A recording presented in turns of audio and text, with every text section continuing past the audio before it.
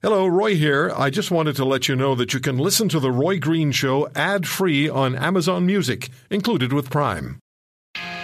Award-winning broadcaster Roy Green is keeping you company on your weekend. This is The Roy Green Show on the Chorus Radio Network.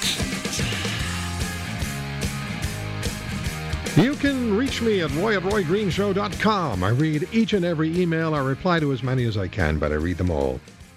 Drop the F-bomb once, and I'll never read another one of your emails. Two sisters who own a women's clothing store in West Edmonton named Isis are faced with the need to rebrand their store. It's been named Isis Clothing Inc. for 10 years, named after the Egyptian goddess of motherhood. Wendy and Colleen Sims own and operate Isis Clothing, and over the past months, they've received an overload of worrying and threatening voice and emails. So it's rebranding time, and rebranding is not inexpensive. And after you've worked 10 years to establish yourself, it's tough to virtually start over. Wendy Sims joins me on The Roy Green Show on the Chorus Radio Network. Wendy, hello. Hi, Roy. Thanks for having me. Well, I'm so glad to talk to you, and I'm so very sorry that what's happening to you and your sister in your store is happening. It's the definition of thoughtlessness. What was the very first memorable negative communication you received about the fact your store was named Isis? Well, initially it was just people coming in and saying, boy, it's really unfortunate that you have that name. And that's when it started hitting home with us that it was really being associated very strongly with the terrorist group, and that we would probably be having, more issues with it as it went along.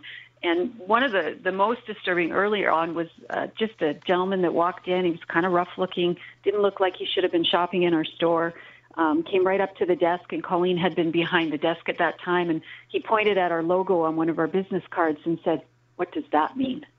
And she tried to explain to him that, it was our store logo. We had named it after an Egyptian goddess to embody femininity and, everything else that we had attributed to it.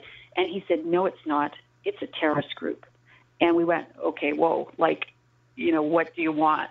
And he had a few more things to say about how we were probably possibly supporting them by keeping the name. Then he kind of stalked around the store, glared at some of the people that were in there, and then he left. And it was just one of those feelings of, okay, that was very odd, and it was a little bit scary. And if this is what we can anticipate happening, it's really time to rethink this.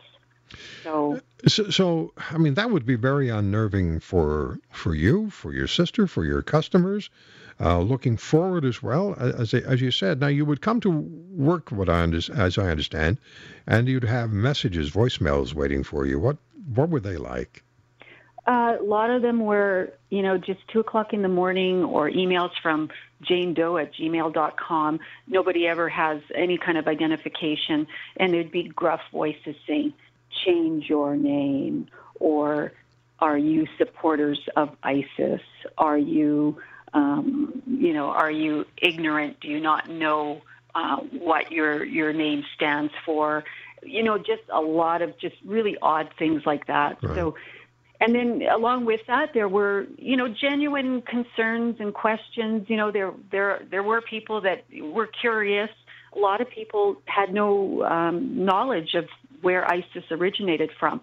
So we don't mind, educating people why we chose it, but we were always quite flabbergasted by the people that actually assumed that we named the store after the terrorists. Yeah, that's a real head scratcher. I mean, I've often said, Wendy, you can't outthink people who aren't thinking, and you ran into quite a few of those. It appears. So you've decided to rebrand the store. That can't be easy. It's expensive, isn't it? Yes, and everybody's asking us, why has it taken us so long? Why have we waited this whole past year? And the biggest reasoning behind that was our lease was up in October, and we had to renegotiate it, and we were not quite certain that we would be able to stay in the same place. So to put money into a sign that potentially we would have to leave within a couple of months just made no sense. So we've been considering it. We've been thinking it. So for everybody that's wondering why we haven't done it before now, that was the reason.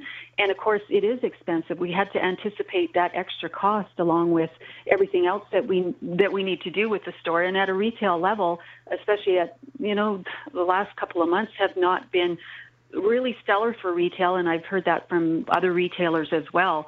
And it's just a tough time, but we've got, things moving. We anticipate that probably by the end of January we will hopefully have things in place.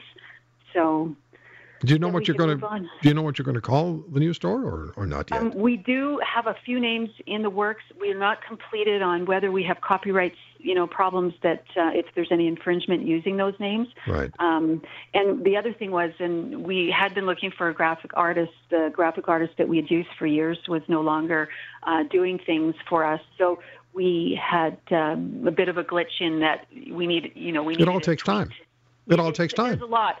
And then the next thing will be the website. I mean, the website's huge. Right now, the website's probably our biggest bone of contention because where do they go? What do they see when they go to that website? Yeah, exactly. That's I hope people are starting to understand what your predicament is and what you're facing, what you and your sister Colleen are facing. Were you ever in a situation where you were physically afraid, where you were actually fearful?